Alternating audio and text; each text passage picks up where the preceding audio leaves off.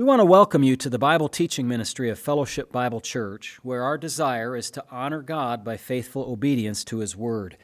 If you want to understand the Bible better, please continue to listen as Pastor Matt Postiff explains and applies the biblical text one verse at a time. You can reach us with questions or for more teaching audio and print material at our website, fbcaa.org. You can also watch our services live at fbcaa.org/live. We want to thank you for listening and pray that you will be edified. Join us now as Pastor Postiff opens God's Word. As we turn to Matthew's Gospel and chapter 26, we're back there, Matthew 26. Okay, Matthew 26. We're in verse 31. I had an interesting situation yesterday and today come up. Somebody that we are familiar with, just kind of barely acquainted with, wrote to me and said, I've been asked to teach in my church Bible study in the book of Acts. And this is a young man, and he's had some Bible school training. And he said, I've been asked or tasked to preach through the book of Acts, and how did he say it exactly? To preach theologically. And so I kind of puzzled over that. He's puzzling over that term. How do I do that? And I've never really done this. So this is somebody who is in the shoes that I was in 25 years ago, maybe now, 24 when I started in Timothy training, studying the Bible, and here in the Church Bible Institute. And then 22 years ago, I brought my first message to the church body in the book of Thessalonians. And so he's asking, how do I do this? I don't know if I'm capable of teaching. He's starting from a blank slate. I've read through the book of Acts, he says, and I don't know what to do next, kind of a thing. So I was able to give him some pointers. And how I did that was, I said, okay, I'm going to give you kind of a play-by-play of my own study when I was producing these notes from Matthew for you all tonight. So as I wrote the outline, I wrote him a little message, and I did this, and I wrote him a little message, and I studied that, and wrote him a little message. It's kind of tell him what I'm doing when I'm putting this message together. So call it a live messaging through my study time. And I did that for several hours. I had worked on this morning and had to have a break, and then came back to it and worked on it some more. And so I was able to do that. Very interesting thing. What we're trying to do is to understand the Scriptures and apply them to ourselves by studying and praying so that we can explain them to you and you can understand them and we can give application and you can obey them. Okay, so that's what exposition of the Scriptures is. So I kind of changed the preaching theologically into preaching expositionally to explain to him how that works out and how it looks. And I pointed out what I thought maybe was in the mind of the theological, the preacher that wants him to preach theologically, is that maybe he's talking about connecting your sermon to topics in systematic theology. So, for instance, you'll see one here in the text when the Lord says in verse number 31, all of you will be made to stumble because of me this night. And then it says, what? How did Jesus know that was going to happen? Well, it's written. Unfortunately for you guys, you're going to be scattered because the Bible said so. You might not believe it, Peter, but you are going to be scattered tonight because it is written. And so that allowed me to stop and think, okay, what is it because it is written? Well, that talks about the infallibility of Scripture. Ding, ding, ding, there's your theology.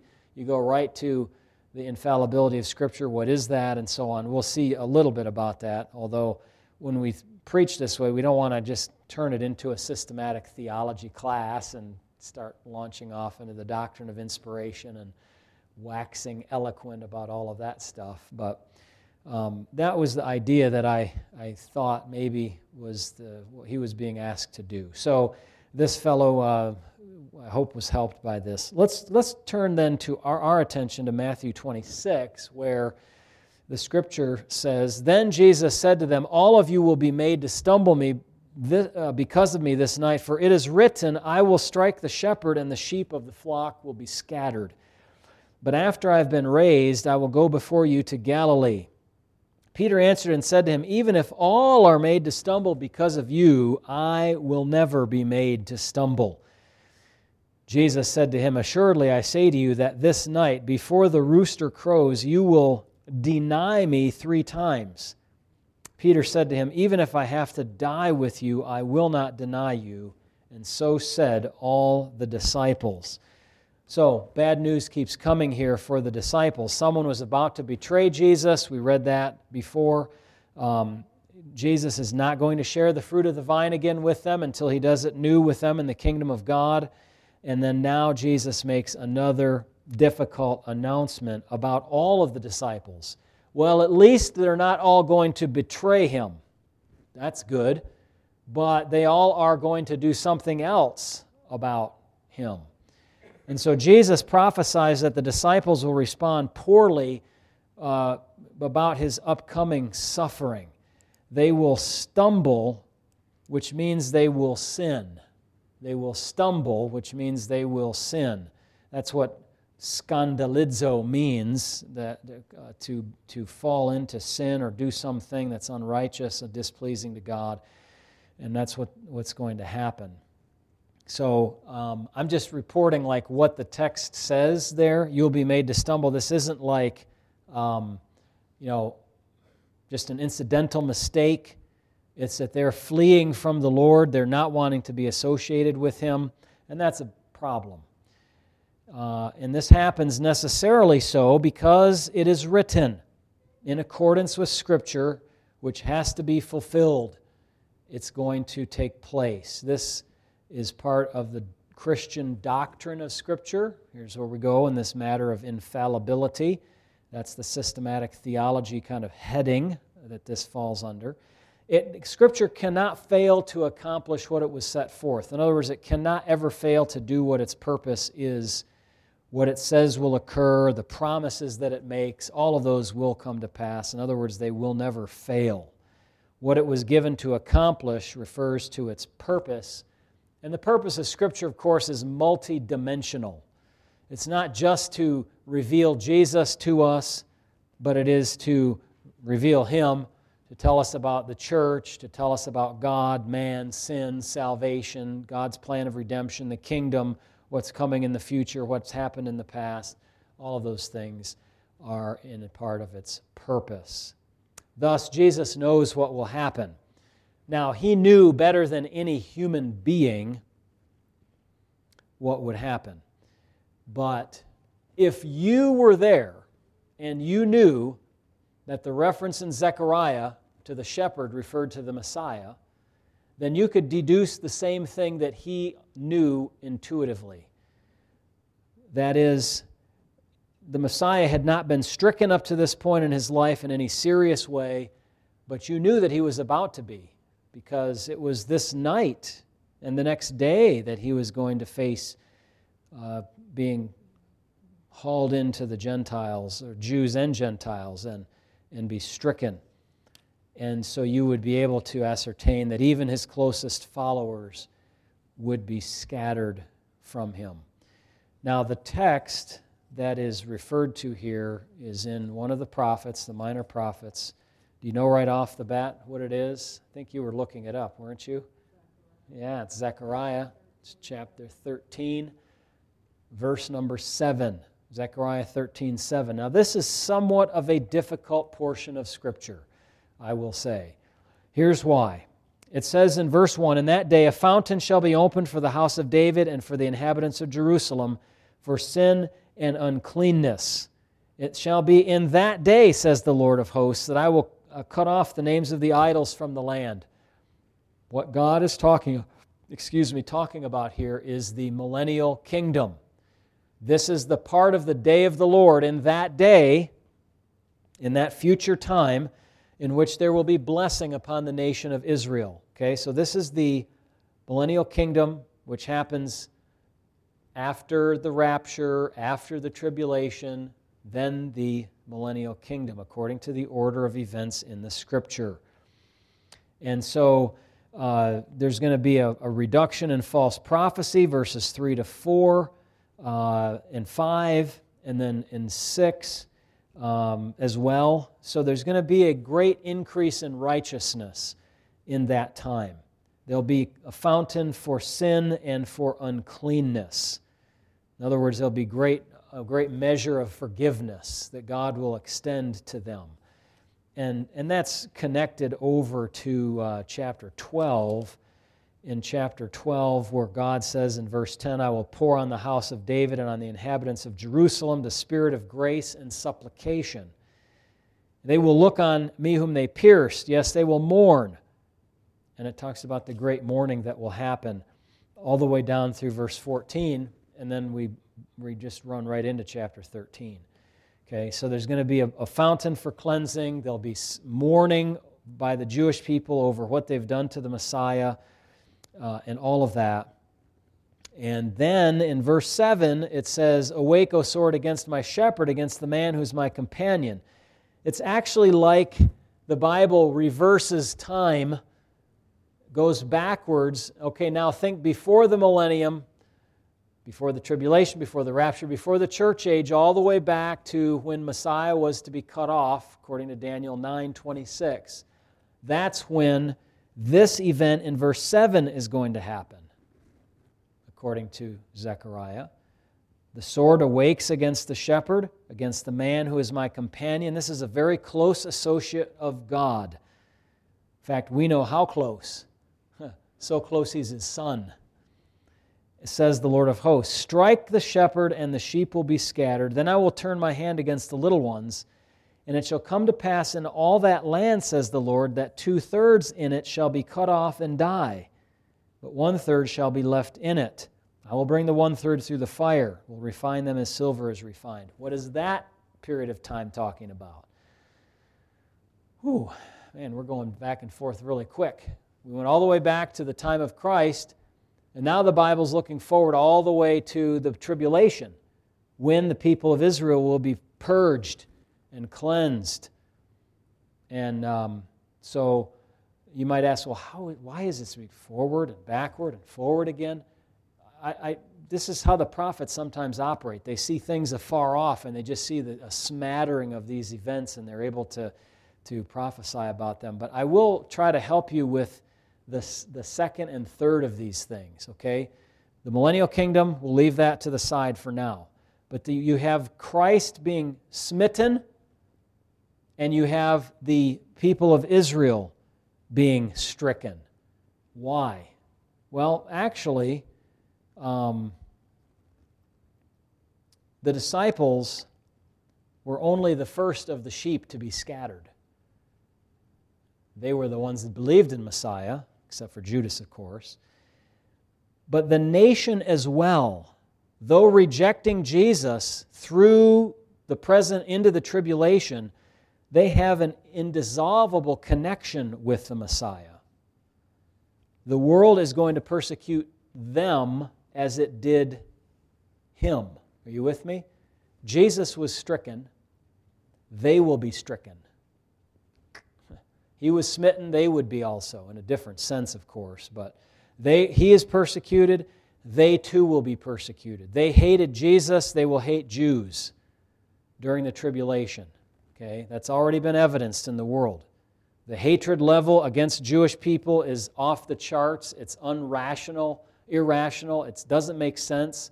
Only because they're God's people does it actually, we can kind of rationalize why it is, because the devil hates them and because they represent God. And close to that is the church represents God also, and so the devil hates the church and he turns the world against the church also. in very terrible ways. So that's kind of the rationale. First Christ, then his people are going to be stricken.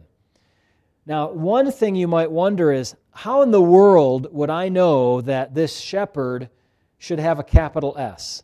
How would I know that the sword is awaking against the Messiah? How do I know that identification? Well, first of all, Matthew 26, where we just read, what did it say? All of you will be made to stumble because of me, for it is written, I will strike the shepherd and the sheep of the flock will be scattered. We have to be not too smart to figure out, well, Jesus must be the shepherd and the disciples must be the sheep, and they will be scattered.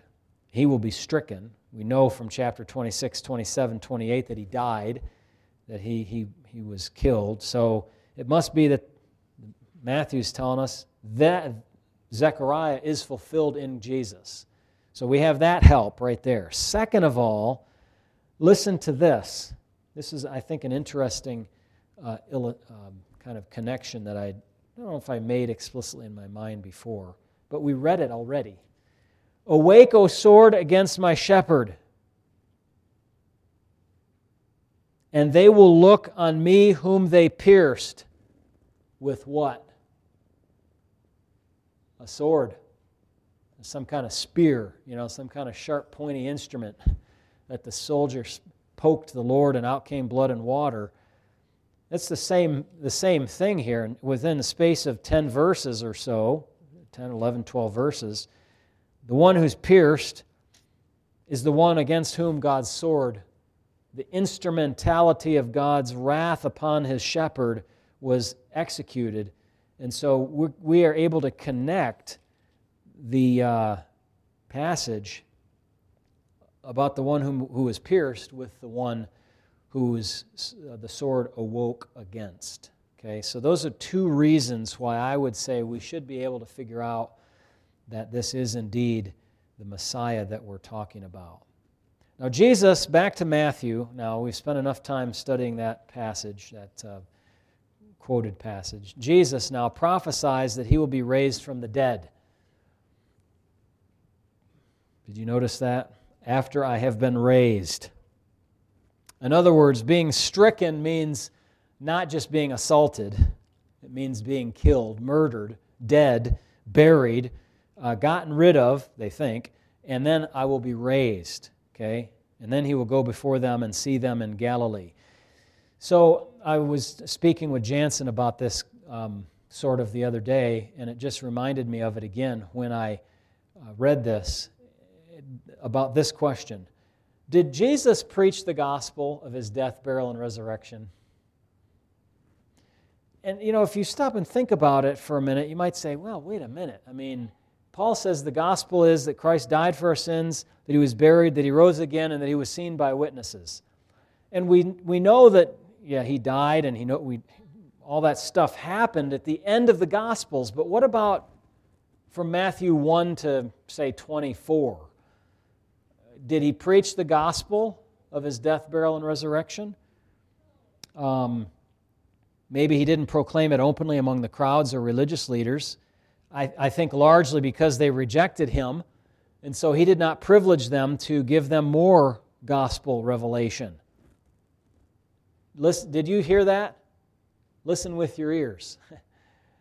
If you reject the revelation that God has given you, he will not give you any more. Even he who has, the Bible says, from him will be taken. That is the danger of knowing a lot of Scripture and hearing it and then turning away from it. It's a unique danger that you don't have if you haven't heard the Word of God. You are without excuse if you reject the knowledge of God that you have been given, like that which comes from nature, Romans 1. And so the Bible is showing us here that Jesus turned to a method of teaching parables. He's actually hiding truth from people who don't care to listen to him, speaking about it obliquely. But the fact is that even though we might ponder that for a second and think, doesn't seem like he preached that, We don't see it in the Sermon on the Mount. We don't see it in a number of his larger discourses.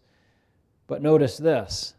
The Bible does say that Jesus does teach that he would die, be buried, and rise again. Listen to these verses. Matthew 12:40. For as Jonah was 3 days and 3 nights in the belly of the great fish, so will the Son of Man be 3 days and 3 nights in the heart of the earth. That implies he's buried and he's dead. Matthew 16:21. From that time Jesus began to show his disciples that he must go to Jerusalem and suffer many things from the elders and chief priests and scribes and be killed and be raised the third day. Burial is implied there. Of course, he wouldn't have to be buried for those things to be true, but he was. There are some other personages in the Scriptures who are very famous. They happen to be in Revelation chapter 11, the 2 witnesses. They are killed, but they're not buried, but then they rise again.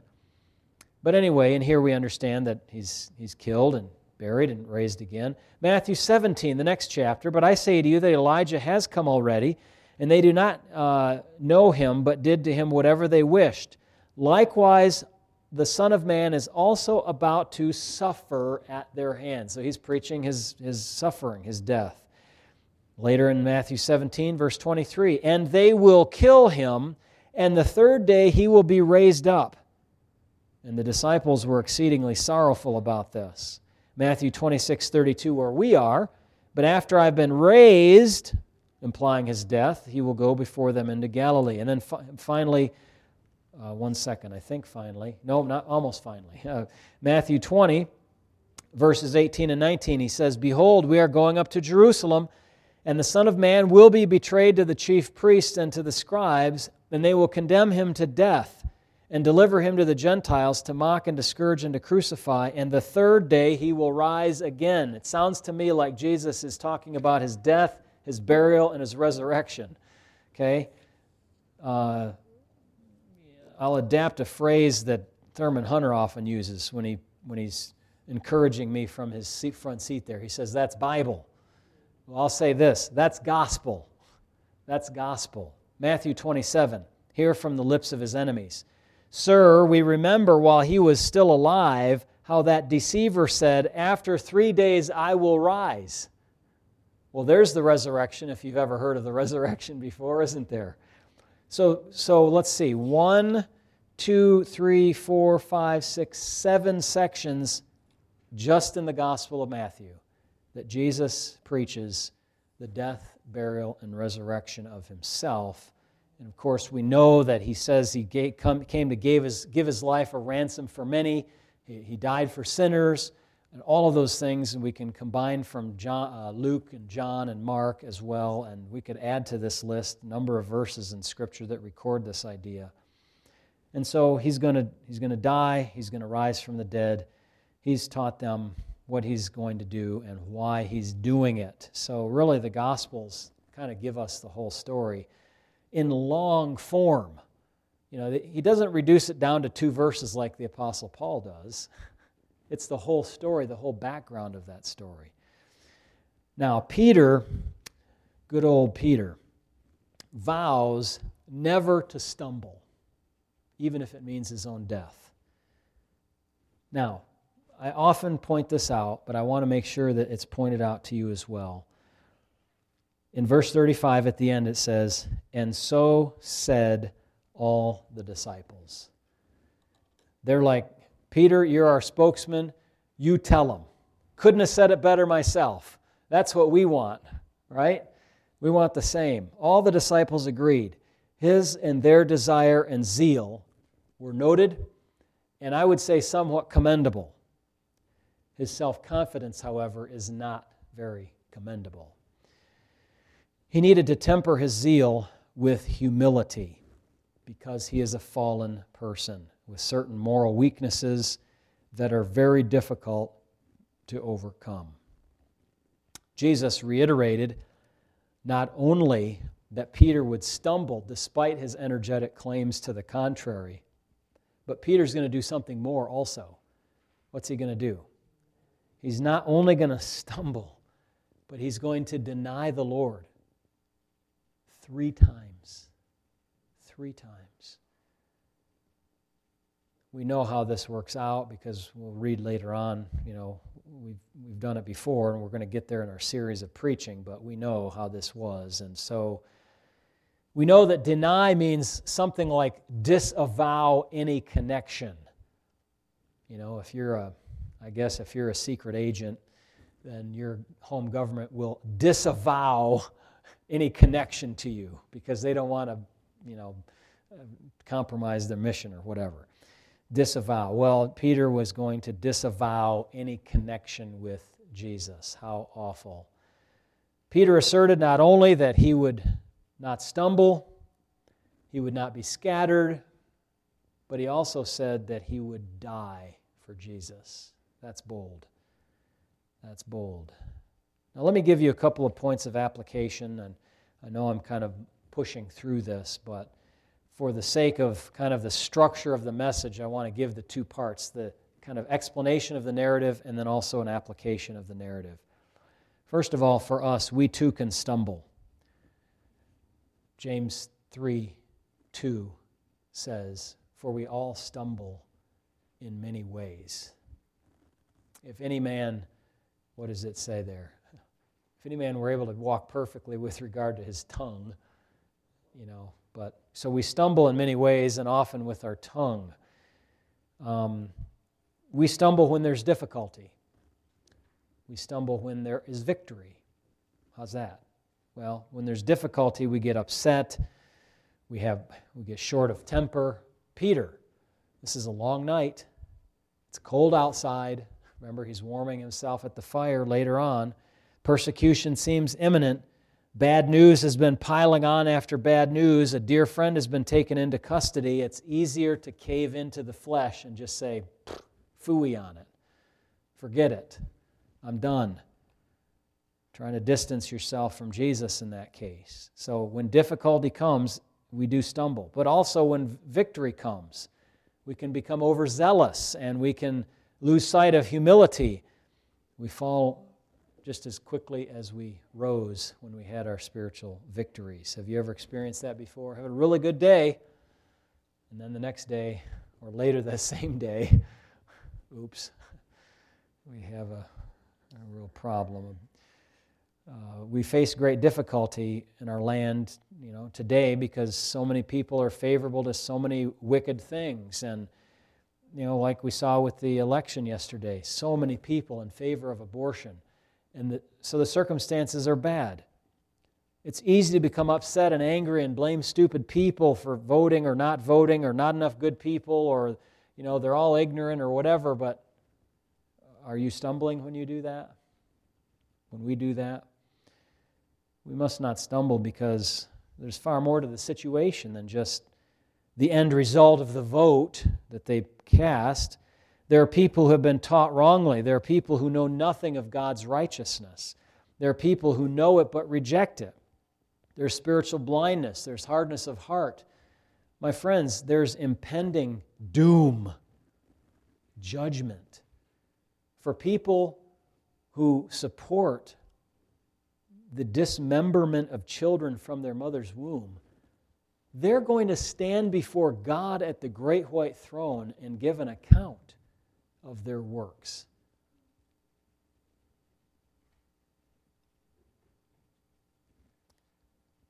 There are people who vote to extend the reign of terror in the womb, and they will give an account when they stand before God.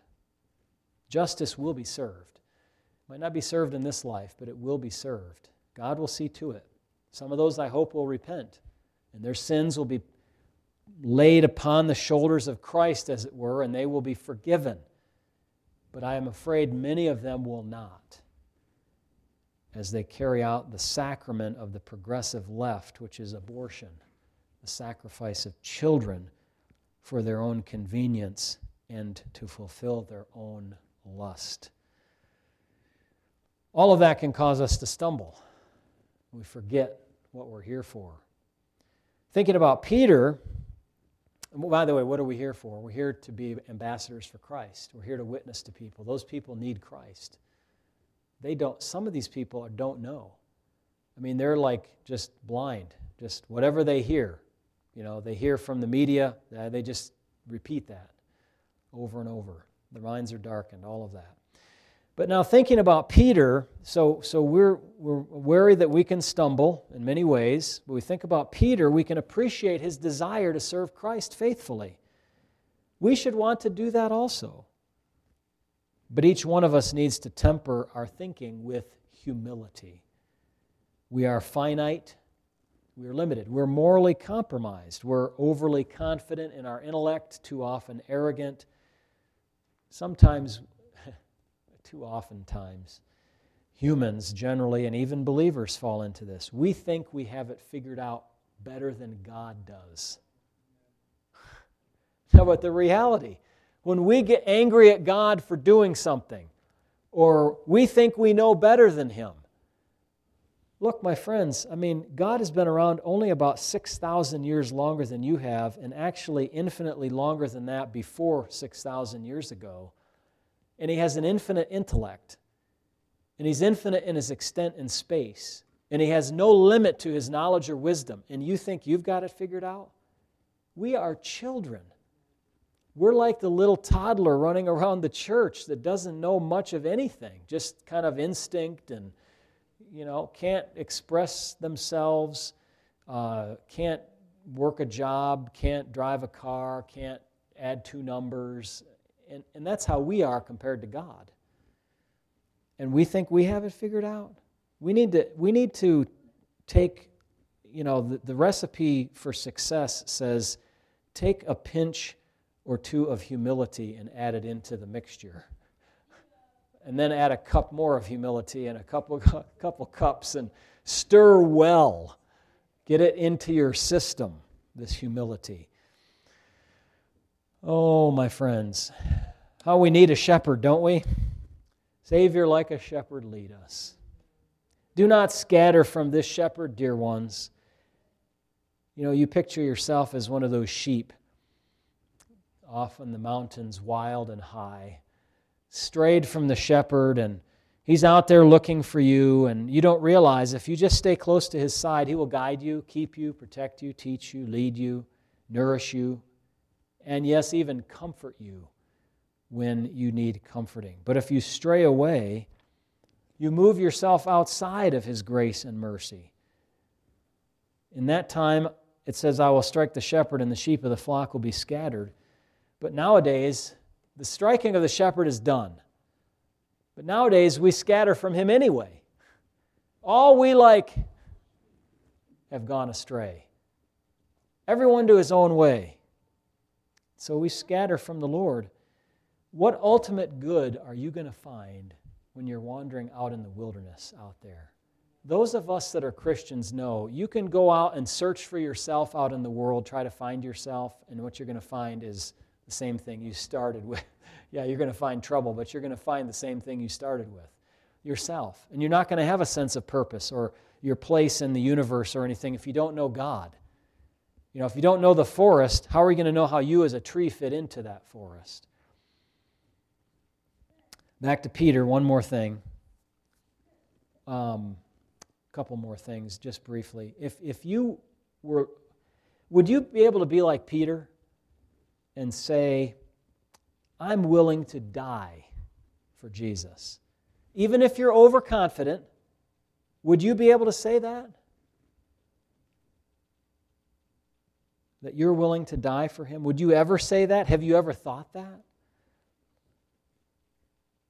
Even if we say Peter was overconfident and he needed some humility, he did say it.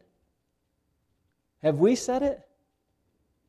Thankfully, most of us will not have to go to that extent. But even if we don't have to die for Him, what extent are we willing to go for the Lord?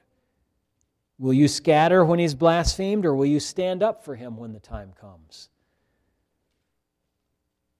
Will you live for Him? Will you associate with His people? Will you stick your neck out and go to church and take other time out of your week to go there and be with God's people? Will you spend time in the Word of God? Or, no, I wouldn't even do that. Criticize Peter all you want, but When you're pointing a finger at Peter, just remember how many you're pointing back at yourself. Have you ever denied the Lord like Peter did? We'll read about that coming up. Could you do that again sometime? Could you deny him again? How about this? Let's pray that God will protect us from ourselves so that we will never deny him. Finally, the Lord did not stop his mission just because his close friends failed him. He kept on going and completed the work. So should you. Don't give up even if people around you do. Do that. My friends, elections are not our hope. Christ is our hope. It's not our turn to rule the kingdoms of this world. We continue to patiently wait for our turn to govern the world, and that will come when the kingdom is inaugurated, not in the present age. We shouldn't be overly distressed about the nations raging against God, nor think by voting or social action we can change things to become Christian. We're not going to change this into a Christian world. We're not going to change this into a Christian nation. Some doubt that it was even ever a Christian nation. It may have been a deist nation. It may have been a nation that recognized God and had some common grace, but this wasn't a Christian, fully Christian nation. It will come someday, but not now. It's a pipe dream to think that we're going to get this back to a Christian nation. Because most of our population, may I say the vast majority of our population, is not Christian. In fact, most of it's plainly pagan. And judging by 60 or 58 or however many percent of people think it's okay to kill babies, it is pagan. There's no argument against that now. It's proven. It's documented. We have another job to do. Part of our job, of course, as individuals is to make the world a more tolerable place to live. Clean it up so it looks nice. Hard work, help people who have needs. By our local acts of kindness and benevolence, we can make the world a more tolerable place. But the real job we have is, together as a church and Christians, is to be ambassadors, to be witnesses for Christ. And I pray that you will not scatter from him or turn away from that job, which is our calling and why God has left us here. Let's pray.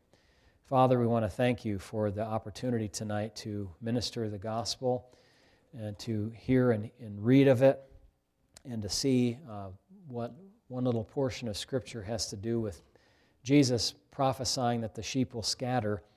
And we've seen some helpful application from this tonight. Lord, I pray that we would obey some aspect that has caught our attention. Use it to make us more like Christ and to be more humble and to be more steadfast in our obedience to him. And we thank you. Thank you for these dear ones. Thank you for those online. I can't see, but I only imagine being there, and I pray that you will bless them and keep them and make your face smile upon them and give them peace. Help us to be faithful in Jesus' name. Amen. Amen. All right, well, I want to thank you all. For those of you online, thank you for participating with us this evening. And if you're listening later, after November 9th, thank you especially for taking your time to do that. We appreciate it.